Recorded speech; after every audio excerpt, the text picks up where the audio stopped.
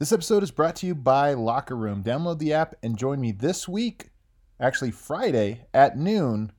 It'll be me and Matt taking live mailbag questions, maybe bringing some people on to talk with us live on the show for our Friday edition. Every Friday on the Locker Room app. You're going to want to check that out. You are Locked On Nuggets, your daily Denver Nuggets podcast. Part of the Locked On Podcast Network, your team every day. Welcome in, everybody, to the Locked On Nuggets podcast, part of the Locked On Podcast Network. I'm your host, Adam Matas, flying solo today. Matt Moore has the night off, and I'm going to be taking you through notebook notes on Denver's win last night. An interesting one. Maybe not the most inspired win that the Nuggets have had so far this season, but, you know, a dub is a dub, and there's plenty of things to kind of take away from it. The 6th straight of the Aaron Gordon era, the 7th straight of for the Nuggets overall, and that ties the longest streak of the Jokic era. They've done it twice, once last season, once the season before. I think all the way back in 2018, they had a 6-game winning streak. Prior to that, only 4-game winning streaks and 3-game winning streaks. So Denver, you know, in the George Karl era, it felt like the Nuggets got big wins, big winning streaks going every single year. This, in the Jokic era, or the Malone era, however you want to categorize it, that hasn't been the case. You know, and some of this is a little bit finicky. I mean, this year you're talking about, although a lot of these wins, I think 5 of the 7 wins of the streak have come at home, you still don't get quite the same boost you usually would get from a home crowd. And I think traditionally, especially in the Carmelo Anthony era, that Pepsi Center was rocking. You had the altitude advantage, and I think there was just a stronger home court advantage, at least at that time. But again, it's a little unfair because last year the season was cut short. And then this year, of course, no fans in the stands. And we're talking about the 2 best years of the Jokic era so far. So perhaps next year, you can anticipate a little bit longer winning streaks, certainly longer home winning streaks with the Nuggets over time. At least that's kind of my theory. But we're going to get into it. If you're new to the show, notebook notes, I go through in chronological order. I rewatch the games. I take detailed notes, and then I share those here on this show. And there should be a companion piece. I think I have a bunch of clips spliced. It's just a matter of whether or not I'll have time tonight to write those up and publish them. But they should be up on thednvr.com for DNVR members. You can check out the videos of all the clips I'm going to be talking about today, so you can kind of put a look to the description I'm giving you. The Spurs decided to guard Jokic one-on-one in the post, and that's an interesting choice. You know, I think especially given the starting lineup that they have, I'll be curious to see, one, if Jamal Murray is back in the next game. If he's back, you know, maybe that's your best bet, is to just tell Jokic to go one-on-one. See if Jakob Poeltl can handle him. Probably not, but see if he can, because you stay home on shooters. But when the Nuggets started Facu, you thought maybe they would send a little bit more help early on off of Facu's guy and try to let him force the action, but they didn't. They wanted to stay home, and as a result, Jokic got off to a very good start, a very strong start. And the fact that he was able to take it at Poeltl, I know it's funny because Jokic is the leading candidate right now for MVP. I think the overwhelming heavy favorite, despite some of the things you hear on podcasts and TV. He's so great. Nobody's really been able to stop him. But it was just 2 years ago that the Spurs, and Jakob Poeltl in particular, I thought did a very nice job on him. Now, Jokic averaged like 27 points per game in that series. He had a 47 piece on Poeltl. By no means did Poeltl stop him, but I thought Poeltl did a good job 2 years ago of sort of making life tough for him. Jokic a little bit more slimmed down, a little bit quicker, a little bit stronger, a little bit just better all around, and not even just a little bit, a lot of it. And in particular, better at scoring and better at one-on-one scoring. So you watch a guy like Jakob Poeltl now go up against Jokic, and he just like kind of destroyed him, to be honest with you. Very, very uneven matchup. Michael Porter, no revelation, but this might have been the worst game for him in terms of strength. You know, he's still young. He's got a lot of strength to add. He's got that skinny frame. He's got really high hips. I don't know that he's ever going to be like a beast or anything like that physically, but his hand strength and arm strength in general is just so weak, like shockingly weak. Every game there seems to be 1 or 2 plays where somebody takes the ball out of his hands, or he misses a rebound or misses a pass or something, or in traffic doesn't come up with a loose ball. And in this game, I thought there was like 7 or 8. That's why I say it was the worst one, and maybe it was just the worst one because of the circumstances, because he happened to be in a position for that weakness to be highlighted so much. But it's a real weakness, and he just has to get a lot stronger with the ball in his hands. Jokic gets a turnover on a dribble handoff with Michael Porter, and it was Porter's fault. One, he took too wide of an angle on the dribble handoff, and two, it just became a thing where it's like DeJounte Murray got a hand on the ball, but Michael Porter also had his hand on the ball. Just his hands are so weak on the handoff that he couldn't hold on to it. So just it really stood out like a sore thumb in this one. He also didn't have any defensive intensity to start the game, and I've been raving about Michael Porter, for a month. This one was not a good game from him. And there were moments of very good, and he finishes 7 of 14 for 18 points, so he finishes with a pretty decent stat line. But I thought this was actually kind of a weaker game for him, and his defensive intensity was just really weak. One of the things that's been great for Denver over the Aaron Gordon era is that there's been this honeymoon phase where the team has been playing, near playoff level defense, just rotating everything on a string. But that is predicated on all 5 guys being sort of locked in. And I felt like Michael Porter in this one, it was the second night of a back-to-back. We are sort of getting into the dog days of the season where you can't quite see the finish line of the season, but you've been playing for so long. And they won. So I understand, maybe a dip in intensity, but you don't want to see that become a trend. And in this game, it certainly was noteworthy that the intensity from him and really the whole team, but especially him in that opening frame was very, very low. Got beat on a lot of plays where he just wasn't given very much effort. I really like the bench unit. This is one of the biggest takeaways I have from this game, and really the last two, but especially this game.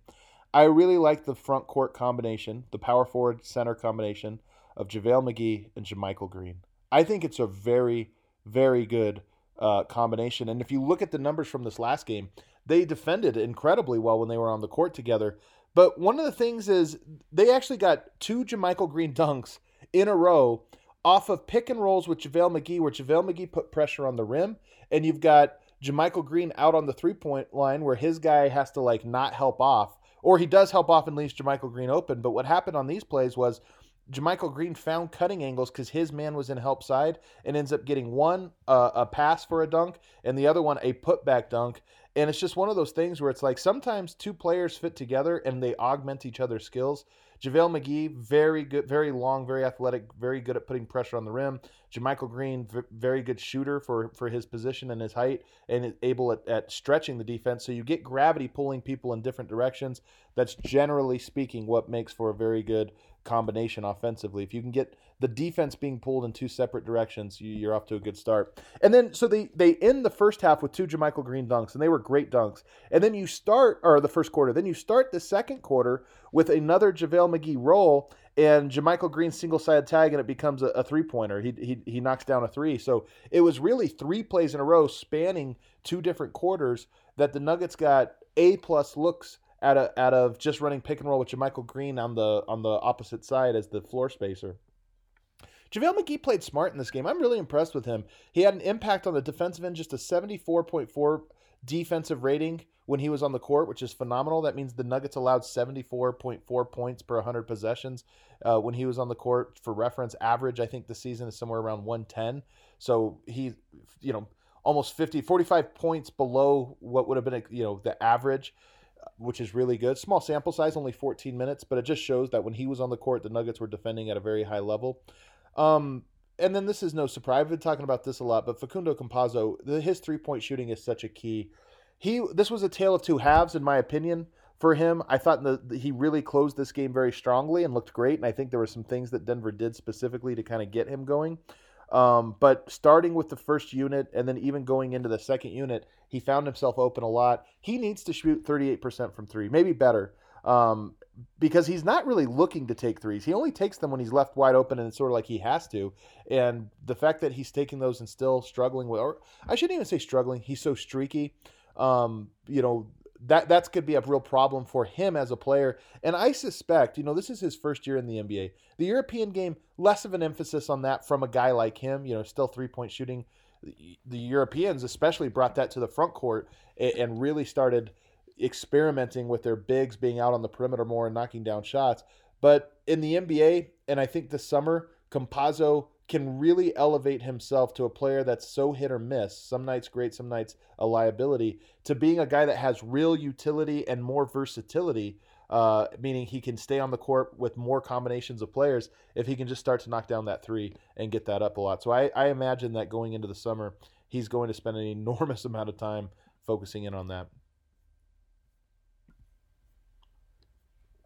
Going to take our first break. I want to tell you about a new sponsor we have here, Headspace. Wouldn't it be great if there was a pocket-sized guide that helped you sleep, focus, act, and be better? There is, and if you have 10 minutes, Headspace can change your life. Headspace is your daily dose of mindfulness in the form of guided meditations in an easy-to-use app. Headspace is one of the only meditation apps advancing the field of mindfulness and meditation through clinically validated research. Headspace's approach to mindfulness can reduce stress, improve sleep, boost focus, and increase your overall sense of well-being. And it's backed by 25 published studies on its benefits, 600,000 five-star reviews, and over 60 million downloads. Headspace makes it easy for you to build a life-changing meditation practice with mindfulness that works for you on your schedule, anytime, anywhere. You deserve to feel happier, and Headspace is meditation made simple, so go to headspace.com/LockedOnNBA, and here's the best part. That's headspace.com/LockedOnNBA for a free 1-month trial with access to Headspace's full library of meditations for every situation. That's a whole month-long free trial. Head on over to headspace.com/LockedOnNBA. Show's also brought to you by RockAuto.com. One reason to repair and maintain your car is to save money. Why would you choose to spend 30, 50, even 100% more for the exact same auto parts at chain stores or new car dealerships when you can go to rockauto.com and get the absolute best price? The same price for everybody, whether you're a mechanic, whether you're just an everyday guy trying to work on his car, you're going to get the same deal, the same great rate. RockAuto.com is a family business serving auto parts customers online for 20 years. You can go to rockauto.com and shop for auto and body parts from hundreds of manufacturers. They have everything from engine control modules and brake parts to tail lamps, motor oil, and even new carpet. Whether it's for your classic or daily driver, get everything you need in a few easy clicks, delivered directly to your door. The RockAuto.com catalog is unique and remarkably easy to navigate. Quickly see all the parts available for your vehicle and choose the brand, specifications, and prices you prefer. So go to rockauto.com, and don't forget, let them know that Locked On sent you by writing Locked On in the How Did You Hear About Us box. Amazing selection, reliably low prices, all the parts your car will ever need. rockauto.com.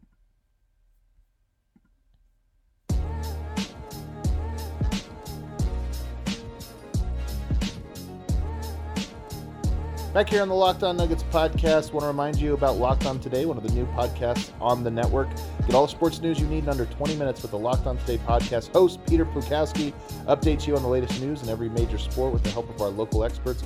Follow the Locked On Today podcast on the Odyssey app or wherever you get your podcasts. Back here in the second quarter, going through the notes line by line here, and this is the point of the game where Michael Malone gets thrown out. And I thought it was a very well-timed throwing out. He said it was something that had been boiling over for a while. He wanted to make a point. I thought he did a good job of it. Not a great job. I don't know how memorable it will be. I don't know how impactful it will be.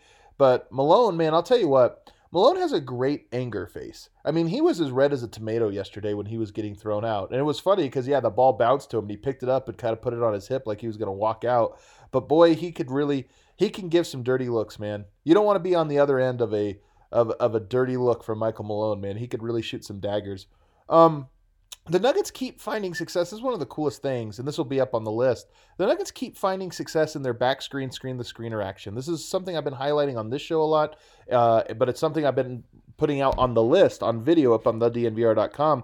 That back screen, usually it's Jamal Murray, who's the best screener on the Nuggets, setting a back screen for Aaron Gordon, usually sometimes Michael Porter Jr., and because teams don't want to switch it. Well, what's funny is you run that action in this game, and even in the last game with no Jamal Murray, you run it with Monte Morris or Facundo Campazzo, two guys who are significantly worse, both as shooters, pick and roll, scorers, but also as screeners. They're just smaller. It's hard when you're small to set like great screens because you're such a smaller base. Both of those guys, though, running it still works almost just as well. I mean, they've run it maybe a half dozen, maybe more than that times over the last two games, and they keep getting A+ looks out of it and converting most of them. So it's funny how it works like that when you have those big players, a Jokic, an Aaron Gordon, a Michael Porter, you could still get success out of that one. They also ran a sideline out of bounds 2 different times. Delay screen the screener. It's another one of the plays I've been talking about a lot, where this time, though, out of the timeout, they have Jokic inbound the ball, and then and rather it be in the corner, the baseline out of bounds is a little higher up the court, so it's like at the 3-point line, the top of the key, but to the side, obviously coming out of the sideline. And so what's funny is the first time they run this, they end up catching Jakob Poeltl on the screen because that's how the play works. There's usually a player in the corner, and you get an angled screen from your point guard so that player can curl towards the basket. Well, this time, usually it's Michael Porter or Aaron Gordon, and the inbound play, it's Nikola Jokic. So now you're having Campazzo or Monte screening you, tiny point guard screening on the big. And the first time they get a nice clean screen on Jakob Poeltl, Jokic sprints to a curl cut and ends up getting a dunk out of it. Okay, so that works. The second time, later in the game, they have another sideline out of bounds play, and what's interesting is they set up the play. Jakob Poeltl's ready for it. He sees the same formation, okay? He sinks far off, so he's far enough away from the sideline that you can't, you'd have to go too far around to screen, meaning he can't be screened the exact same direction. So what happens? I believe it was Monte Morris who, rather than get behind him, he sets the screen in front of him, and rather than curl towards the basket, Jokic inbounds the ball, walks to the three-point line, and now it's a flare screen of sorts from Monte Morris, and he gets an open... Actually, what happens is they get a switch. DeJounte Murray comes out on Jokic and did his job. Jokic, though, in that specific instance, didn't want it. He actually wanted to post up Jakob Poeltl, so he kind of like waits and lets them switch back and then goes and posts up Poeltl and scores. But nonetheless, the point remains, they run that play, you get two different actions out of it, and it was just, there's so many interesting little wrinkles to that specific play that was cool. Aaron Gordon, really good at backside rim protection.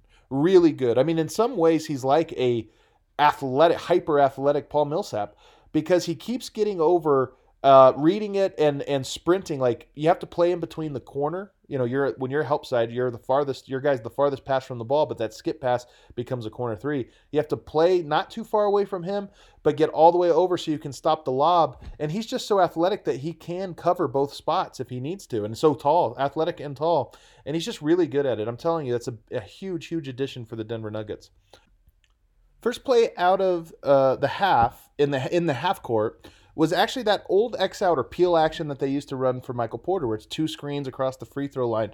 And it's basically a play for him to ISO. And it's just interesting because, one, I just mentioned on the show, I think a day or two ago, about how the Nuggets hadn't been running that action for him. All of his buckets have been coming in, one-on-one situations. But that they called that sort of number. But they ran it for him and got a look at it. Didn't score, in large part because the second half was absolutely dumb. The start of the second half. Jokic missed like 3 easy shots. He got frustrated. He tried to force a really bad foul drawing one. I think Facu missed a bucket. Everybody was missing. Michael Porter missed.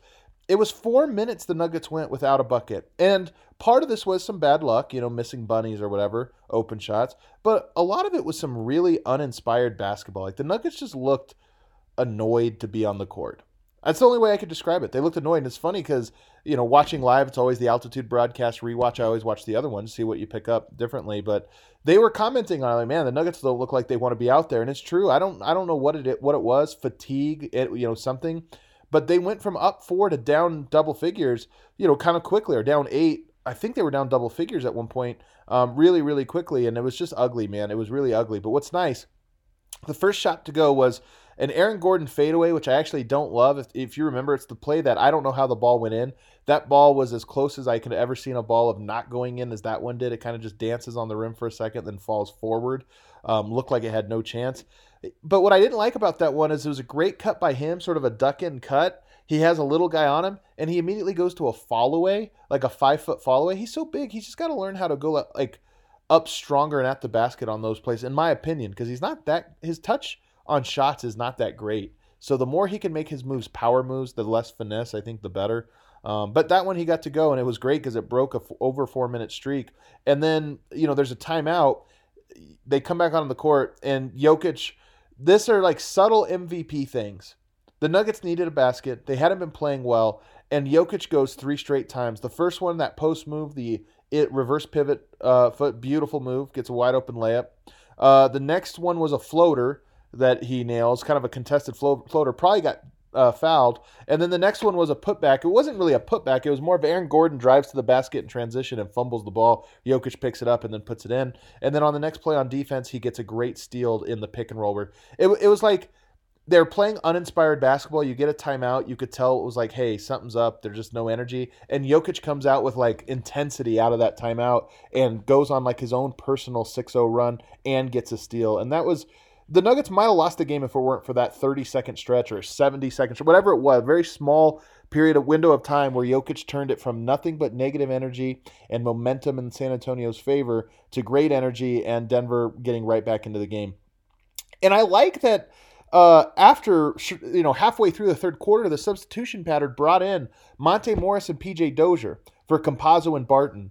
So Monte, Dozier, Michael Porter, Gordon, Jokic, you still get those three big guys in your front court, but you get to play them now with Monte and Dozier, and I just think that's great. Dozier gives you, a lot of defense and length, and Monte obviously gives you shooting, floor spacing, and just point guard play, and it worked like a charm. That lineup really took off and started the run that got Denver right back into it. They get C corner, worked even with the defense sitting on. This is what I love, and this play is going to go up on the clip on the list, and you're going to love it because it was one of those ones where everybody knows what's coming. Rudy Gay sees it. He tries to sag off it, but as I've tried to highlight, one of the things I've been trying to highlight as I show these plays, everybody that analyzes plays not everybody, a lot of people that analyze plays in the NBA, they just talk about it's a diagram and everybody follows it as if it were football. That's how football works, right? A guy has a route and he runs it, and it doesn't matter what the defense does. You have to run this route and the timing of it, and you practice the timing so you could do it blindfolded and all these different things. The NBA is not like that, or the game of basketball is not like that. There's plays, but there's reads off of every play. There's very few plays where it's like it doesn't matter what the defense does, you have to go here. It's a lot of this is the play. If the defense plays you this way, you do this. If the defense goes that way, you do that. And that's why I like plays like this. And on this one, Rudy Gay's reading it. He's sitting on it, and he sinks down to where you can't set the screen. Gordon then looks like he's going to pop up and receive a handoff from Jokic. Rudy Gay steps forward for a second. Gordon sprints to the basket, and he gets right to the basket for an and one, a layup and an and one. So again, defense knows exactly what you're trying to do, but if you're crafty enough, it's paper, rock, scissors. They do this, you do that. And Gordon already starting to do a very good job of that. Going to take our final break here to remind you about betonline.ag, the fastest and easiest way to bet on all your sports action. Football might be over, college basketball might be over, but the NBA, the NHL, and Major League Baseball all in full swing. BetOnline.com even covers award shows, TV shows, reality TV, you name it. Real-time updated odds and props on almost anything you can imagine. BetOnline has you covered for all the news, scores, and odds. It's the best way to place your bets, and it's free to sign up. Head to the website or use your mobile device to sign up today and receive your 50% welcome bonus on your first deposit. BetOnline, your online sportsbook experts, and don't forget, use promo code LOCKEDON when you sign up.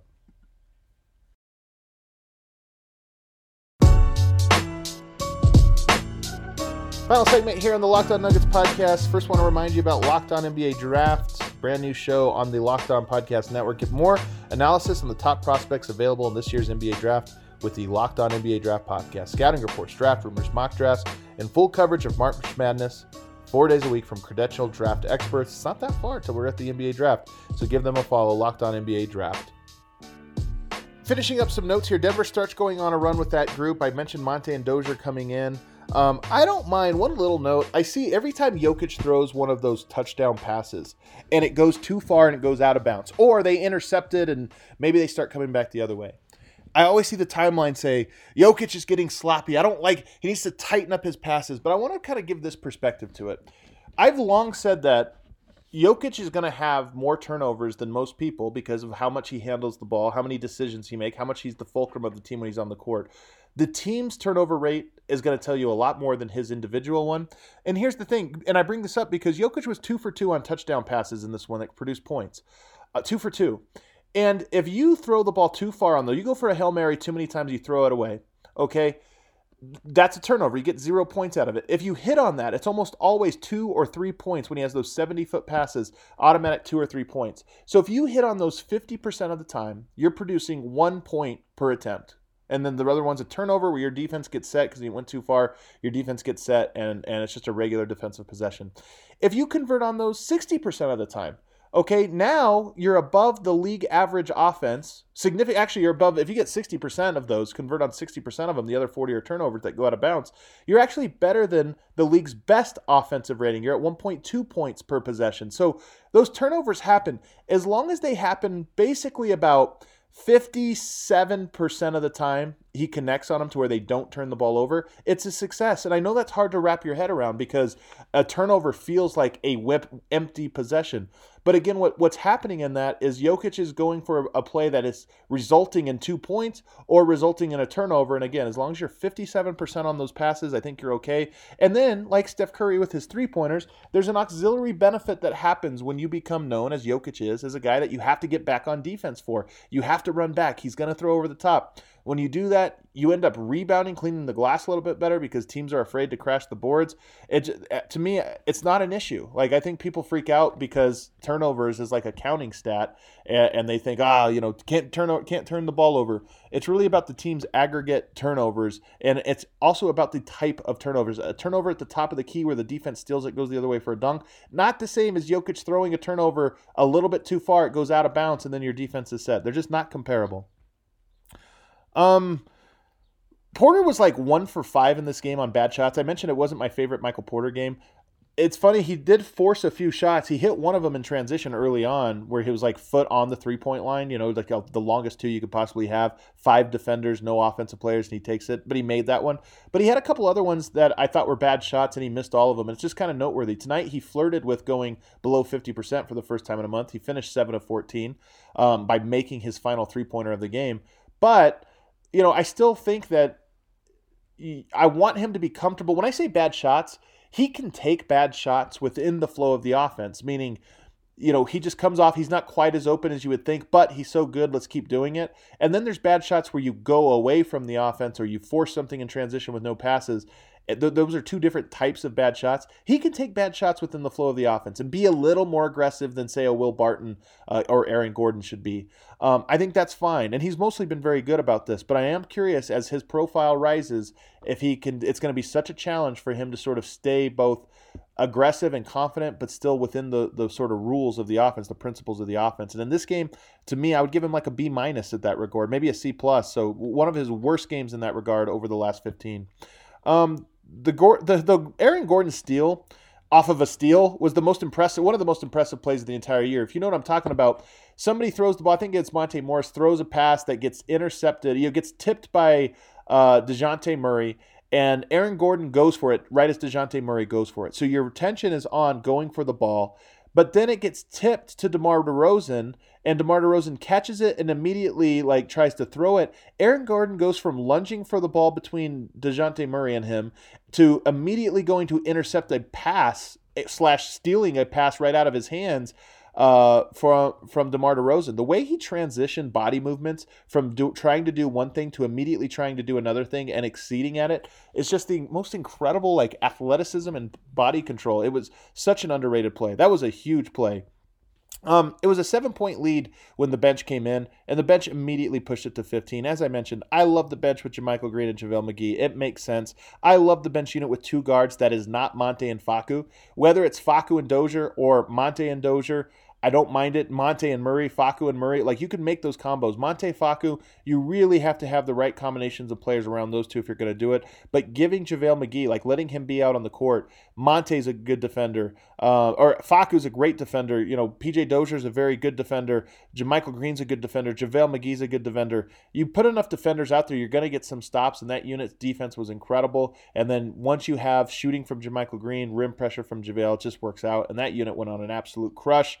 And it was great. The big question, and the thing that we might learn as early as Friday, it sounds like Murray now is upgraded to questionable. I know people were, myself included, a little concerned for how long he was going to be out. Looks like he'll be back, if not Friday. If they do elect to hold him back, at least it sounds like he is very near to being back one way or the other, and that's good. But the question remains, if that's your rotation and you don't like Monte and Facu together off the bench, but you like one of them with Dozier, what happens when Murray comes back? How do you make room for everybody? Do you end up going back? Does Malone get back to trying to play all of them because he likes all of them, and so you start playing 3 point guards and you got Monte and Facu and Dozier lineups again? I don't know.